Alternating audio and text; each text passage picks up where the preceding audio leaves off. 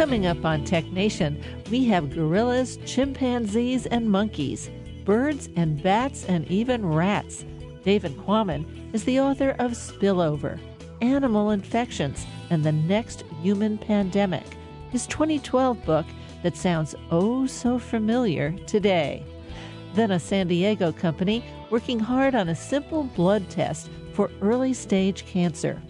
With 2/3 of lung cancer patients initially diagnosed at stage 4, Chris Hibbard, the CEO of Nucleix, tells us how they did it, their focus on bladder cancer and 12 other cancers, and how its science fueled a Law and Order episode. All this and more coming up on this week's Tech Nation.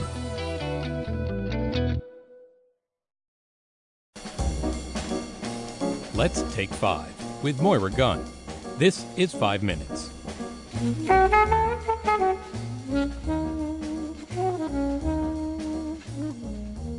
In 2013, I spoke with Daniel Pink about his book, To Sell is Human, The Surprising Truth About Moving Others. You know, in Silicon Valley, we often say everyone's an entrepreneur. But for Daniel Pink, just about everybody everywhere is a salesman.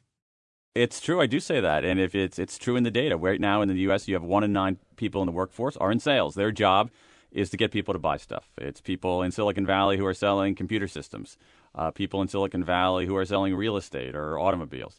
And yet, if you look at what those other 8 and 9 do, they're in sales too. For this book, To Sell is Human, I went out and did some survey research, asked 7,000 adult full-time workers a bunch of questions, including this one. What percentage of your time do you spend persuading, influencing, convincing other people to give up something they have in exchange for what you have? And that what they have could be denominated in dollars, but it could also be time, attention, effort. And on average, people told us they're spending 40% of their time on the job doing this kind of thing. That's kind of sort of like sales, what I call non-sales selling. So, you know, if 1/9 are doing something and the other 8/9 are doing something, you add them up, that's 9/9. Or like it or not, we're all in sales now. Just about everybody. Yeah, like it or not. I mean, that's basically, I think, the nature of what we do for a whole host of economic reasons. Well, in the social media digital space, certainly there's the aspect of selling. I mean, Facebook, it's an image. Twitter, it's a short message. Match.com, a person you want to have a relationship with. Even Craigslist, you want to just even give something away. You better make it appealing or they're not going to come and take it. That's exactly right. I mean, those kinds of technologies are part of why at some level we are all in sales now. And most of those aren't even in our work lives. Match.com profile is essentially a pitch. It is a pitch to prospective romantic partners. Twitter is essentially an invitation to pay attention and to engage. Facebook, too. And Craigslist, I mean, literally in some cases, is selling even if the sale has no dollars, no money's changing hands. Now, lots of people are saying right now, look, I'm just not a salesperson. For one thing, I'm kind of shy or I'm private, or the last thing anyone would expect me to do well is sell. But you're seeing it kind of differently, right? I'm seeing it very differently, as a matter of fact. And that's actually the heart of what I've found out. So there are a couple of interesting dimensions of this. One of the questions that I asked these 7,000 adult full-time workers is, when you think of sales or selling, what's the first word that comes to mind? What's the first word that comes to mind? And when you track through these responses, after having eliminated the nouns, I focused on the adjectives because they give you some emotional content. And out of the top 25 adjectives that people gave in response to that question, 20 were negative, 5 were positive, 20 were negative, and they were words like pushy, sleazy, slimy, high smarmy, pressure, cheesy, annoying. Not very positive words. And so to say we're all in sales now, people say, oh, you know, they literally gave the answer ick as the first word that came to mind, yuck as the first word that came to mind. And so we do have this feeling about that sales is ick, yuck, and uck, slimy, sleazy, and smarmy. I think that's wrong, though. Now, we always think of these sort of pushy, extroverted people. Yeah.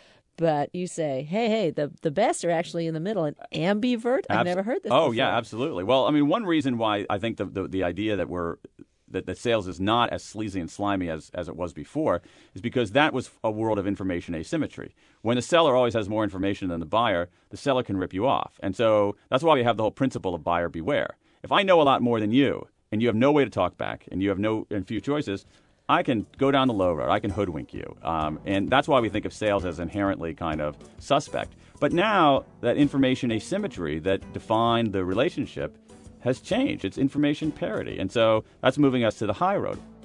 Information parity? Oh, yeah. Just pick up your smartphone during the sales pitch. You've been listening to a 2013 TechNation interview with Daniel Pink about his book, To Sell is Human. A prolific author, Daniel's latest book is When: The Scientific Secrets of Perfect Timing. I'm Moira Gunn. This is 5 Minutes. 5 Minutes is produced at the studios of KQED-FM in San Francisco. 5 Minutes is a production of TechNation Media. I'm Paul Lancourt.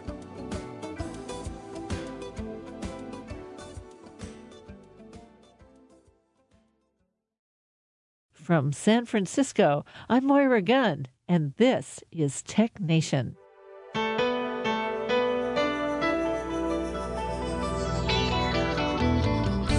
Today on TechNation, remember that we journalists always ask, what did you know, when did you know it, and what did you do when you found out? With respect to the COVID-19 pandemic, TechNation listeners can answer the first two questions easily. The year was 2012, and David Quammen's interview with Spillover, Animal Infections, and the Next Human Pandemic. Then in biotech, a blood test to diagnose lung cancer, not at stage 4, when most lung cancers are diagnosed, but much earlier. We hear from Chris Hibbard, the CEO of Nucleix, about this same approach to bladder cancer and 12 other cancers that they've targeted. TechNation is underwritten in part by MindK, a global software development force in a world where every business can be global. On the web at mindk.com. In 2012, SARS was already known to be a fearsome thing, grounding international flights, as well as anyone who was in the wrong place at the wrong time. But even then we knew SARS didn't start with humans. David Quammen is the author of Spillover. SARS did not start with humans. SARS emerged from an animal somewhere in southern China. It was a mystery for a while which animal it emerged from. And it got into people by way of restaurants, probably, that were serving wild animals in what they call the wild flavor vogue in southern China. And then it got into a man, a doctor, who decided to visit his nephew, go to his wedding in Hong Kong. So he went to Hong Kong and checked into a hotel. And from that hotel in Hong Kong, SARS spread to the world. Wow. How long did that take? Hours, maybe a couple of days. The man, this doctor, checked into room 911 on the 9th floor of the Metropole Hotel, and he may have sneezed, he may have coughed in the elevator. According to some stories, he vomited on the 9th floor, and people up and down the 9th floor then left that hotel the following day, got on planes for Toronto, Singapore, Beijing, and Hanoi, and carried the SARS virus with them. 78-year-old grandmother flew back to Toronto. She was getting sick on the way. She eventually landed in Toronto. She died. By the time she died, her son was infected. He went into the hospital. He died. People in the hospital got sick. Some of them died, and that went on in these several cities. It all came from a virus, and that virus came from a wild animal. In retrospect, we know that the animal was a bat, and it was one of these zoonotic diseases that emerge from non-human animals and get into humans, and that's the subject of the book. Now, zoonotic diseases. How do you spell that? Zoonotic. Zoonotic. Zoonotic. Each of these microbes would be called a zoonosis. And sometimes they pass from non-human animals into humans, and they don't cause disease. They become innocent passengers, new viruses that we're carrying around without any effect. There's one called simian foamy virus that falls into that category. Passes from monkeys in Southeast Asia into the humans, who sometimes feed monkeys in sacred monkeys at monkey temples. And this virus jumps across. Simian foamy virus, one of the scientists I followed, Lisa Jones-Engel, studies that. But simian foamy doesn't cause disease. Yet it's sort of an indicator of opportunities for other viruses to pass, and that's why she studies it, because one of those other viruses could be the next SARS. You never know. You never know. Well, I remember going up a wonderful path up to a temple in India, and before we were going there, everyone said, "Be careful because they have monkeys and they'll steal your wallet, they'll steal your earrings, they'll steal your."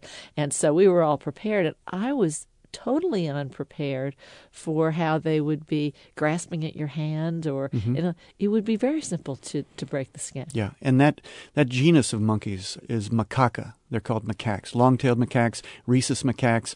A lot of the monkeys that are used in medical research are macaques. They're very bold, they're very smart, they're very opportunistic, and they're quite happy to be in close proximity with humans, especially if the humans have food.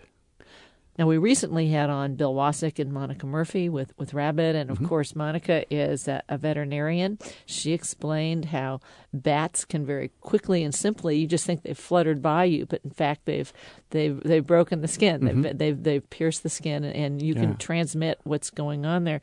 And I just had lunch with Bill. That's a very interesting book. There you go. Rabbit, yeah. Very interesting book. And we can understand about the monkeys. This doesn't explain how a gorilla could give you a disease, though. No. Because I would run. From a gorilla? Yes. Well, that's rational, whether the gorilla has a disease or not. But gorillas are involved in Ebola. Actually, what started me on this whole book project was I was at a campfire in a forest in Central Africa, in the midst of a sort of a cross-Congo walk, something I was covering for National Geographic. And at this campfire, I was talking with these two local guys, two Bantu guys who were working on this trek. And they started telling me about the time Ebola virus struck their village. It was famous in the annals of disease, the Ebola literature. I'd already read about this event, but they told me what it had been like to be there, seeing their friends and loved ones die from this horrible disease outbreak. They didn't know what it was at the time. They just knew people were dying. And one of them lost 6 family members. He had a niece who died in his arms. He was covered with her blood, but he didn't get sick. And then the other fellow told me, there was a peculiar thing, too, when Ebola struck our village. Nearby in the forest, he and I saw a pile of 13 dead gorillas. A pile of 13 dead gorillas in the forest. And I knew, from my reading of the literature, that Ebola kills gorillas and chimpanzees as well as humans. And as a matter of fact, the outbreak in their village began because some young hunters found a dead chimp in the forest. They scavenged it. They brought it back to the village. The people who butchered and ate the chimp got sick with Ebola. So the chimp had presumably died of Ebola. And those gorillas, the pile of 13 dead gorillas, had certainly died of Ebola too. And that was the moment. That was 12 years ago. But I never got that image, that phrase out of my mind. 13 dead gorillas near the Ebola-struck village. It represented the connectedness of us and other species by way of the diseases that we share. Now, this was about connectedness, but that doesn't say what the source is. Do we know in Ebola? We don't know with Ebola. The source, the scientists call that the reservoir host. A reservoir host of one of these viruses is the animal, the kind of animal in which the virus lives permanently, inconspicuously. Benign to that species. Yeah. Benign, asymptomatically. That's its permanent hideout. It has to live somewhere. Viruses need living cells in order to replicate. It has to live somewhere. It can't just live in the mud. It can't just live on a rock. It needs to live in a cell inside a creature. Reservoir hosts are the creatures that carry a virus endemically, asymptomatically. And one of the first tasks in dealing with any new one of these emerging diseases is to figure out what's the reservoir host. In other words, where does it come from when it spills over into humans? That they call that phenomenon spillover. That's where my title comes from. When it spills over into humans, it spills over from this reservoir host. They have to identify that reservoir host in order to deal with it. They've been trying since 1976, the first outbreak of Ebola, to identify the reservoir host. They still don't know what animal it is. They suspect bats, but they don't have the rock-solid proof that the reservoir is bats. Now, that is fascinating to me. We know that it can get to the gorilla, we know it can get to the chimpanzee, we know it could get to the human. Obviously, they're not the reservoir host because they die. Right. So you have to look at a much larger network to see exactly how it comes. Oh, and some of these people, the people that do the field work in this area, are really intelligent and gutsy. And they've got a because they don't know. They don't know. They so could they be go, walking right into the mouth of hell here. They go into the forest. When I was on this trek, we knew that we were walking through Ebola territory. We walked for 2 weeks through the jungle, and we didn't see any gorillas, and we didn't see any sign of gorillas, presumably because by the time we got there, the gorillas were all dead of Ebola. We knew that it was living there somewhere in the forest, in a reservoir host. We didn't know if it was a bat or a porcupine or a bird or an insect. Maybe one of the mosquitoes that was biting us was carrying it for all we knew. We knew it was there somewhere. We didn't know what animal it was in. The scientists who study this go into those places and they start collecting animals. They trap rodents, they trap bats, they trap birds, they trap lizards, they kill monkeys, and they dissect these things out there in their aprons and their masks and their 2 layers of latex gloves, cutting apart these animals, taking samples, putting them in little tubes to take them back and screen for Ebola. But they don't know where the Ebola is. They don't know which animal has got it. If they cut themselves, they don't know whether they've just picked up a dose of it. It's a branch of science that's not for the faint of heart. In fact, it's a branch of science that takes so much creativity just to figure out what do we do? How do we? It's not like there's like, oh, we'll just sit home and work on our computer and go to the lab occasionally. Mm-hmm. They got to go out there and say, we're looking at nature that we've never seen before. Right. We've got to figure out what it is. Because you could actually dissect an animal and not be looking in the right place in the animal for where the reservoir is within that particular animal. And so that's one of the kinds of mysteries that I trace in this book. I mean, this is a book of explaining science, but it's also, I hope it reads like a mystery story. I hope it's a page-turner. It's not just about explaining a very dire situation. It's also about giving people a good read, giving them a certain amount of not just warning about this subject, but a certain amount of empowering understanding of the dynamics that underlie this phenomenon and why it seems to be occurring more now. I mean, there's a drumbeat, Mara, of these diseases that have emerged in the last 50 years. You know, there's one called Machupo in South America, also known as Bolivian hemorrhagic fever, 1961. Marburg virus, which is related to Ebola, 1967. Ebola, 1976. And it goes on. Mad cow, 1989. Lassa fever, 1969. HIV-1, the AIDS pandemic, first noticed in 81, identified in 83. And then some things, bird flu, there's a drumbeat of these things. They keep coming at us. And zoonotic diseases have been around for a long time. Bubonic plague was a zoonotic disease. All of the influenzas are zoonotic diseases. But what's going on now? Is it getting worse? Are there more of these things emerging? And if there are, why? Is this just our misfortune? Is it bad luck? Or does it have something to do with things that we're doing? Are these independent events, or are they part of a pattern? That's what I'm trying to get out in the book.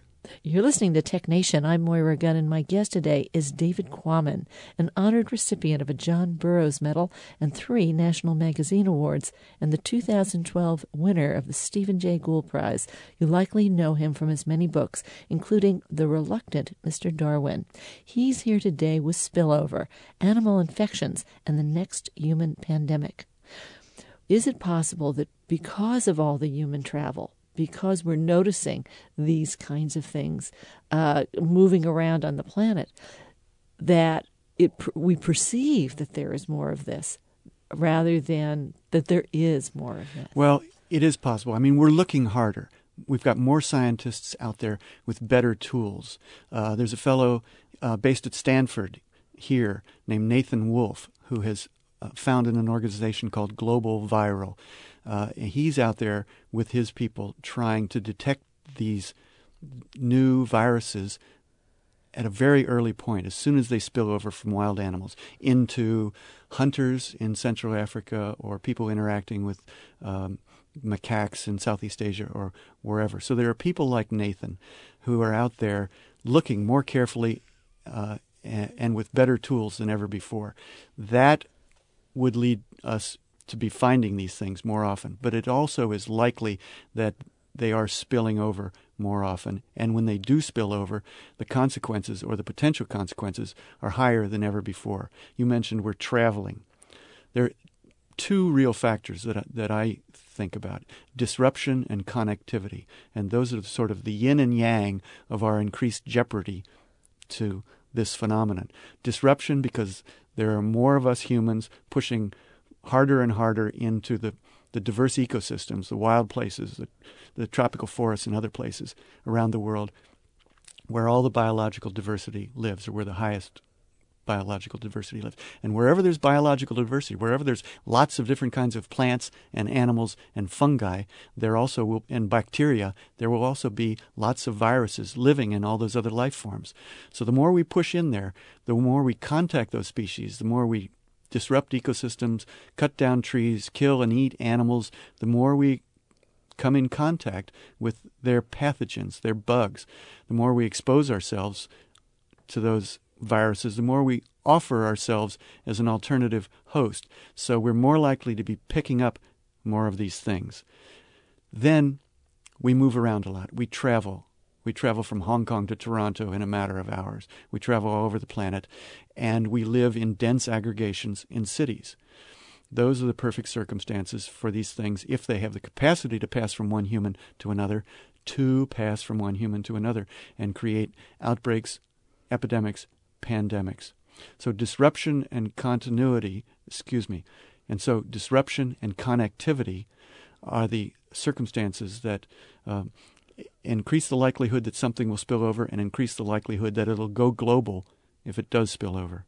Now, in modern day, if we look at the SARS virus and what happened when it went global, and the sort of the epidemiological global machine jumped into force here, and it was actually identified as a coronavirus by the folks in Joe DeRisi's lab here at UCSF. They have the virus chip. They have fragments of all the known animal and human viruses, and they keep adding them all on. So what it'll attach to? Well, they didn't have an exact match, but they had one that was it's like, oh my, it's this kind of virus. We haven't seen it before. We have it on the chip now, so we know right away if it's SARS. This was modern technology that was not available in, for instance, 1918, when we had a huge Spanish flu pandemic that killed millions around the world in just 2 years. Killed 50 million people, they now 50 estimate. million. 50 million, the 1918-19 influenza. And they didn't even know that was a virus until about 1937.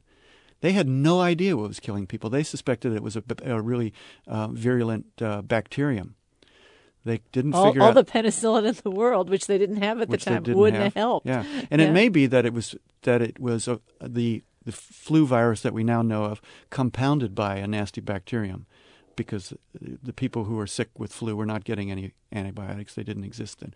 So we have come a long way, thanks to people like Joe DeRisi and Nathan Wolfe and Ian Lipkin at Columbia in New York and a number of other people around the world.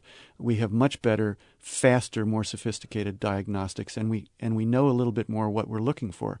You can't really detect a virus in a sample unless you know what you're looking for, or you're looking for something similar, so you get at least a close... You need a little piece of luck here. Right, yeah. right.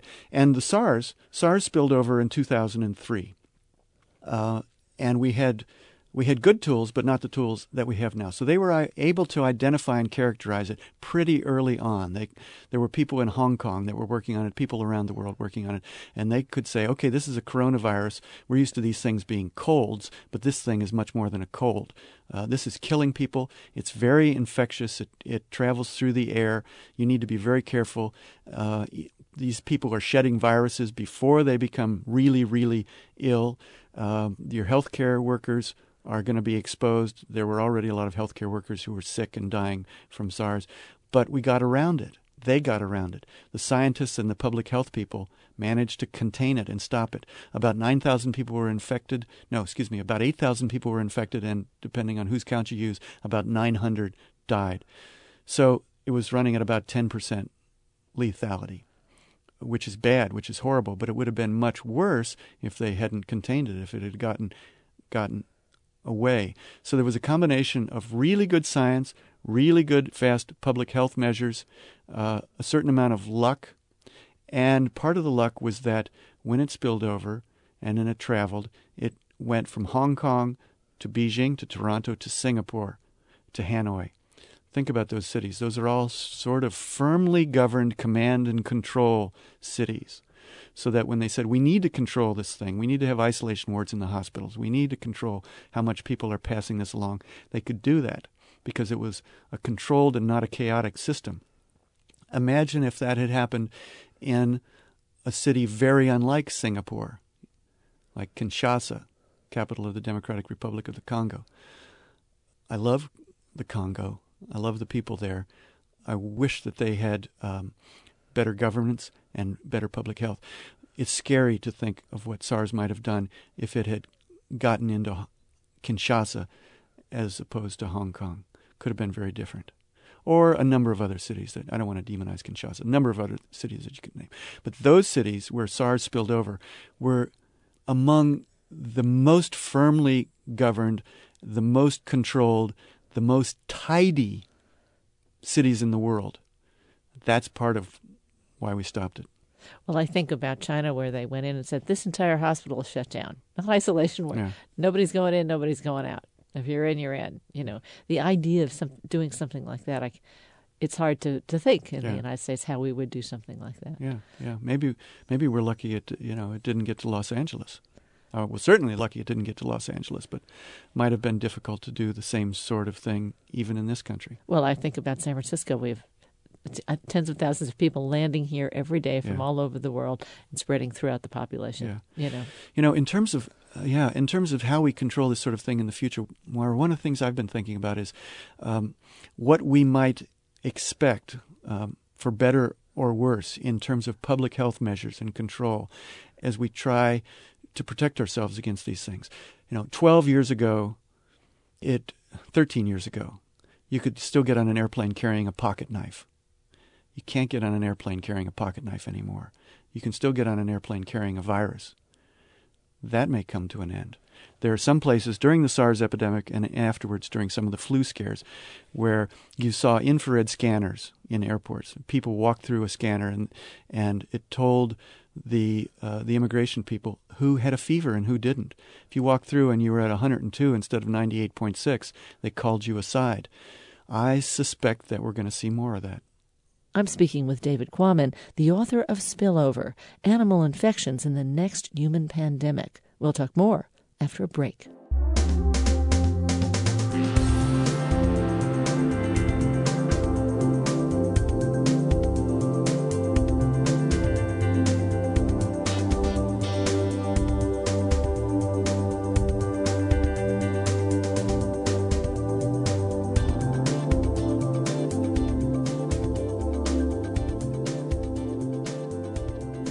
Podcasts of Tech Nation are available on NPR One, Spotify, and Alexa Podcasts, among others. Direct links are available at technation.com.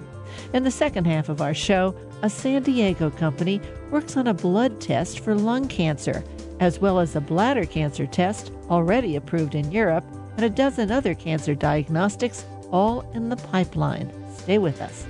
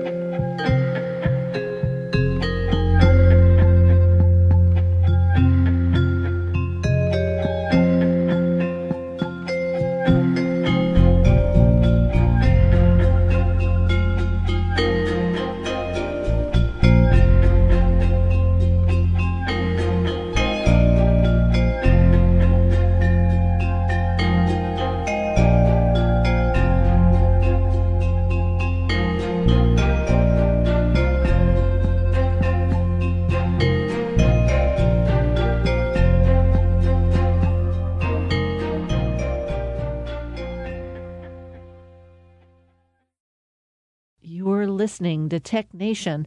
I've been speaking with David Quammen about his 2012 book, Spillover, Animal Infections and the Next Human Pandemic.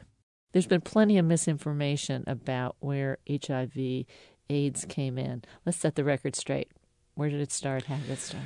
Well, I tell that story in the book. I have the penultimate chapter, sort of the crescendo of the book, traces the origins of the AIDS pandemic. It began with a single zoonotic spillover. I mean, there are 12 different strains of HIV around the world, 12 major strains. But of those 12 major strains, only one of them essentially accounts for the entire AIDS pandemic. One of them accounts for almost all the AIDS cases around the world. And that one strain, we now know, spilled over from a single chimpanzee into a single human in the southeastern corner of Cameroon in 1908 or earlier, give or take a margin of error. At least the century ago. The best science in the last 4 years has told us that story with a high, you're never positive about science, but with a high level of confidence, very persuasive data on that. Yes, a century ago. And then it simmered. It simmered for decades, barely reproducing itself, barely keeping itself alive in humans. A low level of transmission from one human to another in the villages of Central Africa, in southeastern Cameroon, and downriver. And then eventually it seems to have gotten down the Songa River to the main stem Congo River, down the Congo to the big cities. Brazzaville, originally capital of the French Congo, and Leopoldville, capital of the Belgian Congo. Leopoldville is now Kinshasa. Got to those cities. We know it was there by 1959 because there are some positive tissue samples that have been retroactively scanned and discovered that there were some people that had this virus. And then from what became Kinshasa after independence, it got to Haiti. How did it get to Haiti? Well, there were a lot of Haitian professionals, mid-level managers, teachers, engineers, doctors, who had come from Haiti to the newly independent Democratic Republic of the Congo in the early 60s to help out because the Belgians had gone home, taken all their middle management professional skills with them, and the people of the Congo needed help. Haitians came over, started helping out. They had sexual relationships. They picked up the virus. Mobutu came to power in 1965. He didn't like them. He threw the Haitians out. They went back to Haiti. They took the virus with them. Late 60s. Gets back to Haiti, and then eventually gets to the U.S. and on to the rest of the world. So it wasn't a CIA plot? Wasn't a CIA plot. Wasn't. Oh, if it could be, said the CIA. wasn't a single Canadian airline steward. I mean, he was part of it, but Randy Schultz wrote a wonderful book on this subject, and he called this fellow Patient Zero. In perception, as the disease was recognized, he was patient 0, but in reality, he was probably patient 371,422.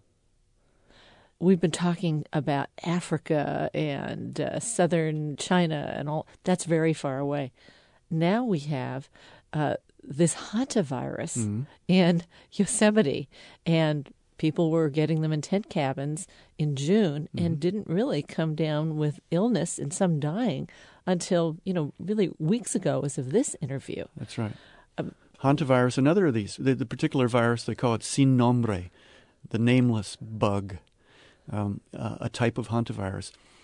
Another zoonotic infection. It's carried by rodents, carried by mice, passes out of the mice in their feces and urine, decorates the corners of cabins and sheds and barns all over, over much of North America. It's not a rare virus. It's present in a lot of places in the mice, but it's only rare that it infects humans when conditions are just wrong. And those conditions were just wrong at Yosemite this summer for at least 3 people.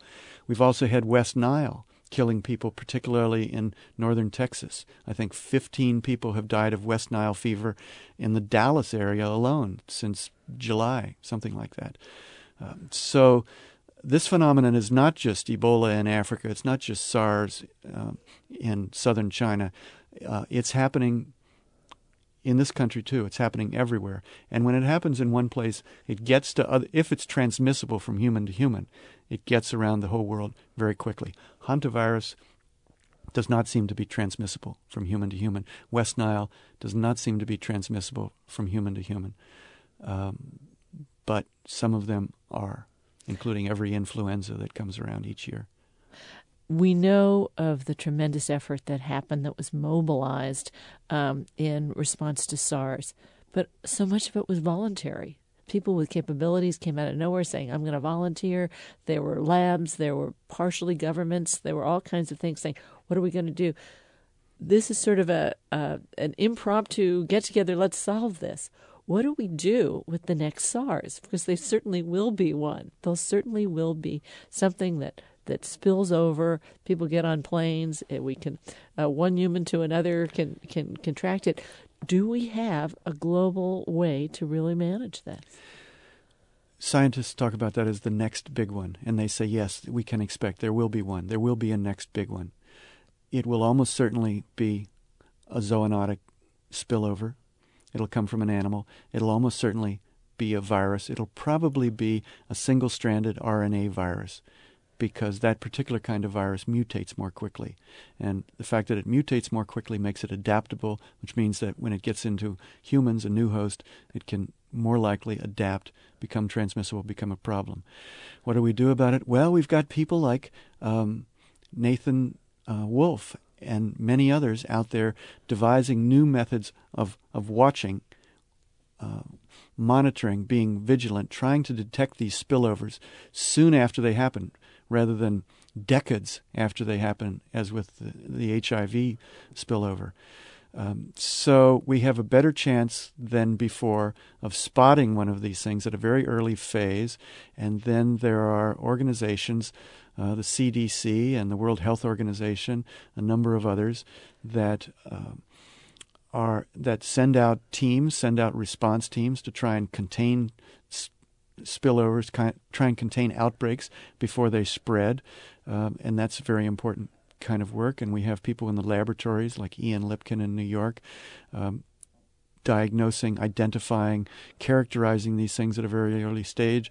We have people working on vaccines.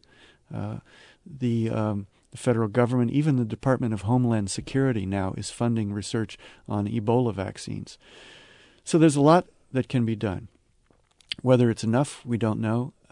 There will be a next big one, but whether it's biggish or huge, whether it kills thousands of people, tens of thousands of people, or millions of people, depends on the proficiency, the speed, the will of our response, and also depends to a certain extent on luck, because there is a random element in all of this in terms of the way these viruses change. There is a certain point where we can't predict exactly what's going to happen. We can only watch, be vigilant, and be ready to respond very effectively. Well, I have to say, you don't have to read too many of your books or anything that you write, David, and know that you go all over the world in some of the sketchiest places. Yeah. There's David. There's more of that. There's more of that in this one. It's an excuse. I mean, for me, it's sort of been a quest. It's been a 6-year quest to meet the people who are doing this work in the field, to spend time with them in some of these situations, darting gorillas in the Congo, or trapping bats on a rooftop in Bangladesh, or climbing into caves in southern China, or talking to the horse people in Australia. It's a scientific travelogue. It's a quest around the world to meet the people who are doing this work, and to stitch these pieces together into a story that is enlightening, is serious, but I hope is also very entertaining for the reader. And you walk through Ebola country, you're going out there and standing right next to the people testing these things, and you must have some personal travel tips to give us that you follow, because you travel to these kinds of places. Get your shots. Always get your shots. Get your flu vaccine and get your other shots. Stand 3 feet behind the guy who is handling these animals. Don't let anybody hand you a bat that's dripping with virus if you can help it. Don't eat the monkeys. Don't eat monkey. Don't eat the monkeys. And And wash your hands a lot. A whole lot. Yeah. With the soap if you have it? Yeah. You carry it with you? Yeah. But at the same time, another piece of advice is don't obsess. Don't lay awake at night. Don't waste a lot of time worrying about this. Learn about it. Understand what the dangers are and what the limits of those dangers are. Understand the mechanics of those dangers. Understand a little bit about the science underneath it. And I can almost promise you that you'll come away from this book or from anything that you read about it, or anything factual that you read about it, you'll come away better off. You'll come away empowered rather than rendered more anxious. And a respect for life. Yeah, absolutely. Heck, the viruses and bacteria, they're just trying to live too. That's right. That's right. Oh, life, it is a mystery. It's a true mystery. David, always a pleasure. Come back, see us anytime. Thank you very much, Mara. David Quammen told us that the next big one would most probably be a single-stranded RNA virus. And guess what? He was right. COVID-19 is a single-stranded RNA virus. His 2012 book is Spillover: Animal Infections and the Next Human Pandemic. More recently, he's published The Tangled Tree, a radical new history of life. I'm Moira Gunn. You're listening to Tech Nation. Every year in the U.S., there are 200,000 new cases of lung cancer. And unfortunately, 2 out of 3 are diagnosed at stage 4. If the diagnoses could be obtained earlier, many, many lives could be saved. Nucleix in San Diego is working on a blood test for lung cancer, and with a blood test for bladder cancer already approved in Europe, and other efforts to diagnose 12 other cancers, their goal of making annual testing for cancer routine is well underway. Chris Hibbard is the CEO of Nucleix. Chris, welcome to the program. Great to be here, Moira. Now, I was looking at the statistics on lung cancer, and out of the 200,000 cases of lung cancer diagnosed in the U.S. every year, nearly 2 out of 3 are already stage 4, which, of course, is the latest stage. Why is that? That's a great question, Moira. I think a lot of it has to do with the fact that symptoms don't turn up until you're into the later stages. So in order for you to pick up the very early stages, you need to go looking for it rather than waiting for a symptom to present itself. And so many of the people that I know, including people in my extended family, they never smoked at all. So why would you be looking for it? You know, that's a challenge that I think the scientists are working on, trying to find ways to identify this. But even just in high-risk populations, there are some tools available to find these patients earlier. For example, low-dose CT. And those low-dose CT scans actually have been tested, and they ran clinical trials, and they showed that they could pick up patients earlier and actually have a significant benefit. In fact, they approved the screening for patients who are above 55, who've smoked 30 or more years, a pack a day. So they're called 30-pack years. And so that population does have a tool available, yet a very small portion of them actually do it. Now, I know you've been working on this. Nucleix has been working on this for quite some time. Let's roll back. When did it start? How did it start? Well, Nucleix started with a couple of scientists from the Weizmann Institute, and they left the institute to start a company that focused on forensics. And what they wanted to do was apply a new technology called methylation detection to assess crime scenes. And what they were going to do is basically, scrape off a small sample and then determine what are the origins of this small, dirty little sample. Is it blood? Is it saliva or semen? And they were very successful and developed an almost perfect test for crime scene assessment. And they were very pleased. They got in the press. In fact, there's even a Law and Order episode that refers to these brilliant scientists. Much better than being in Science or Nature, or if you're a Law and Order episode, you're real. That's it. Exactly. But you mentioned the word methylation. What the heck is that? Yeah, that's a great question. It's actually much simpler than the word sounds like. So if you look at our DNA and you have, let's take heart tissue and lung tissue, or a blood cell or a skin cell. What's common between the two is that you have the same DNA sequence in all of those examples. But what makes them different is something called methylation. And this is where a little group, it's a carbon and 3 hydrogens, sit on top of your DNA, and it changes what gets expressed following that. So essentially, what differentiates your blood cell from your skin cell isn't the DNA sequence, it's the methylation pattern that sits on top of that DNA. And that's what differentiates the tissues in your body. And in the same way, if you have a healthy lung, for example, and then you have somebody who's developing lung cancer, you will see a different methylation pattern between the healthy lung tissue and the tumor. And that's why methylation is such a powerful tool for early cancer detection.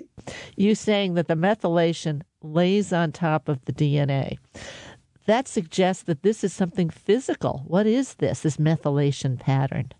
Yeah, that actually is part of the differentiation in your tissues that develops as you're growing. In fact, it actually allows, heart cells and lung cells to express themselves differently. And in the same way that as a healthy tissue like a lung begins to develop a tumor, you'll see this methylation pattern change. And this is what the scientists observed. And all of the hard work that was done early on to figure out what the source of tissues were, for example, is it blood, is it saliva?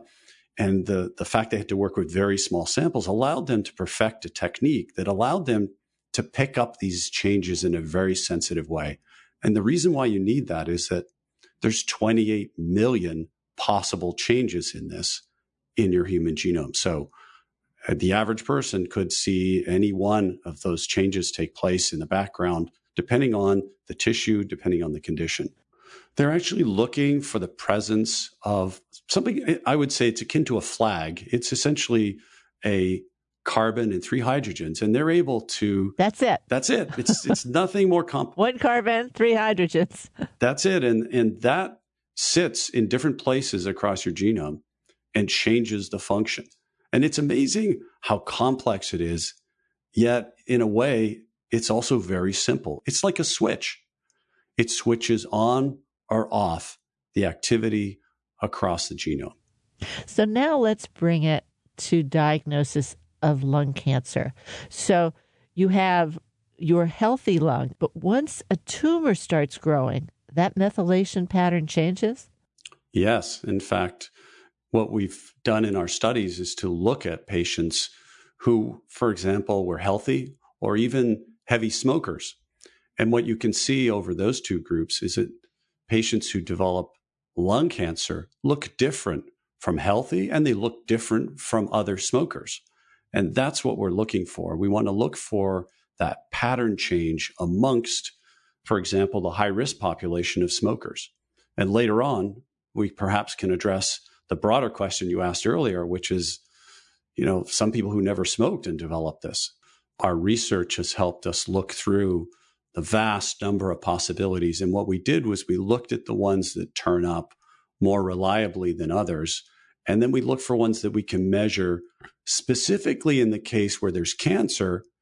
But we want to make sure it doesn't turn up in those cases where they don't have cancer. For example, they may be healthy normals, or they may be smokers that don't have cancer. So we looked across the genome for these patterns that turned up. The cancer in lung cancer is inside my body. It's in my lungs. How do you get to those cells? The current screening modality is looking for changes, the physical presence of a tumor, and the CT scan will see it. But in fact, what happens is there's turnover of these cells, and they're released into the blood, and the DNA is found in the blood. And we can look for that DNA, and we can look for the methylation pattern on top of that DNA. And that's how we find those lung cancer patients early, because we can look at that and say, wow, look, these markers have turned up in this particular patient. They're not normally there unless they have cancer.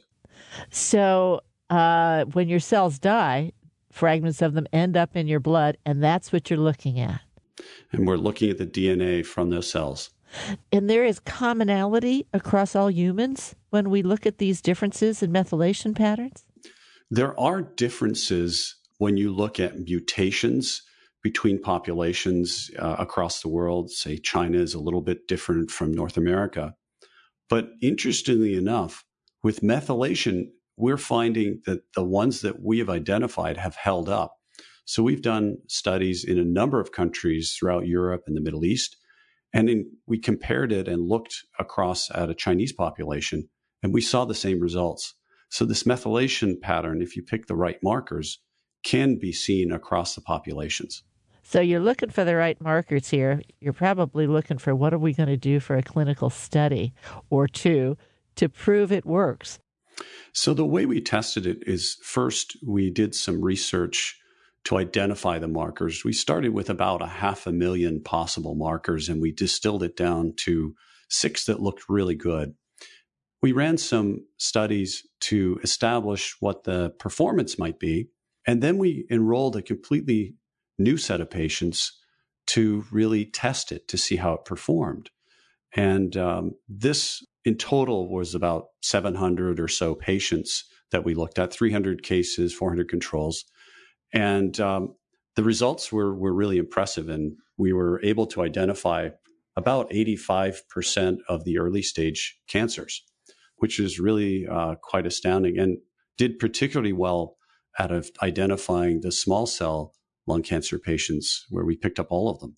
In fact, if you look at the American Cancer Society data and you look at early versus late identification, it's 10 times the 5-year survival rate if you can identify them at the early stages versus late stages. That's a profound impact on people's lives. So if you can identify these patients in stage 1 or 2, you can really change their lives. Now, on public radio, we don't normally do prices, but in this case, your targeted price range, making this available to so many people, really plays a role in whether or not it's viable. So what's your targeted price range for this? What allows us to be able to offer it at a reasonable price is the technology and the approach that we've taken.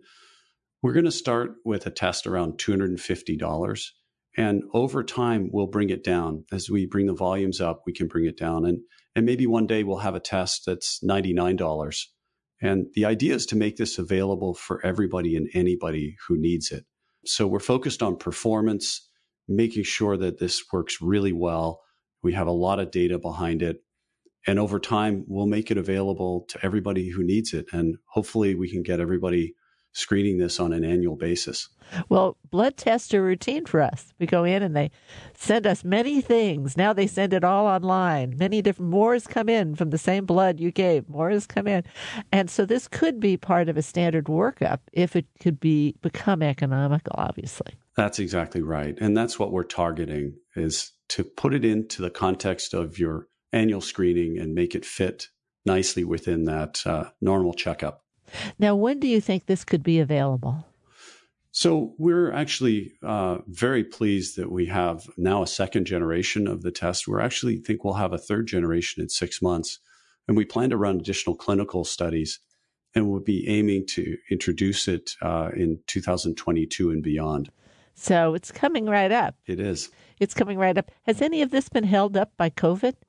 Not really. I was really pleased at how our team just adapted to the new environment. And well, here we are on Zoom. Would we have been on Zoom, but for the this COVID crisis? So I'm very pleased at how everybody adapted, and they've worked really hard. Every minute of the day, they're pushing to make this product better. So this is called Lung EpiCheck, but I've got to believe that this will work on almost any kind of cancer. You're exactly right. In fact, the development of this methylation pattern, and we referred to it in the lung, is true for other cancers. And so some of the early work that the company did was in the context of bladder cancer. And so the thinking was, well, we'll look at bladder cancer recurrence. And these patients have to go through cystoscopies, 4 times in their first year and a couple times the next year. And we said, well, what if we could find a way to pick it up in urine and pick up those high-grade cancers that are really the big worry? And we developed a test for that. And we've actually got it CE marked in Europe, and it has now been submitted to the FDA. So for bladder cancer, we have an outstanding result, but we've also done further work in 12 other cancers. And these are with different markers each time. And we're very pleased with the results. This technology has the ability to reach much, much further. But I think it's important to have some focus initially and ask the question, what do you want to do with the result first before you go answer the question that you can identify all of them? There are different trade-offs to manage. For example, some cancers grow really quickly and they're severe. Some take a long time. The populations may be a little bit different. And then the interventional steps to verify are quite different. So managing all of that complexity in one go is a bit of a handful. I think in the context of lung cancer, we know there's a great need to find these patients early, and we know what the next step is, and we know how to care better for them once we've identified it. So that's what we're working on now. We'll add in one idea that we've been working with is to look at smokers and say, look, smokers get a number of other cancers too. So they get esophageal cancer, they have liver cancer, all at elevated rates. And over time, what we may be able to do is to actually help identify these other cancers, not just lung, because there are many others, including bladder, that they get. Well, you mentioned Europe. I mean, you can imagine the decision that says, hey, we have a really great test here. We should take it all over the world versus, oh, we have tests for other things. Should we keep it here? What should we do? These are two vectors, as we would say in physics, Mm-hmm. So I think partnerships are pretty important in order to bring some of these technologies forward. There's a lot of work to be done. And so we look at partnerships to help build this globally. Well, Chris, thanks so much for joining me, and I hope you'll come back and keep us updated. Thanks very much, Maura. I enjoyed the conversation. Chris Hibbard is the CEO of Nucleix in San Diego. More information is available at nucleix.com. That's Nucleix, nucleix.com. For Biotech Nation, I'm Moira Gunn.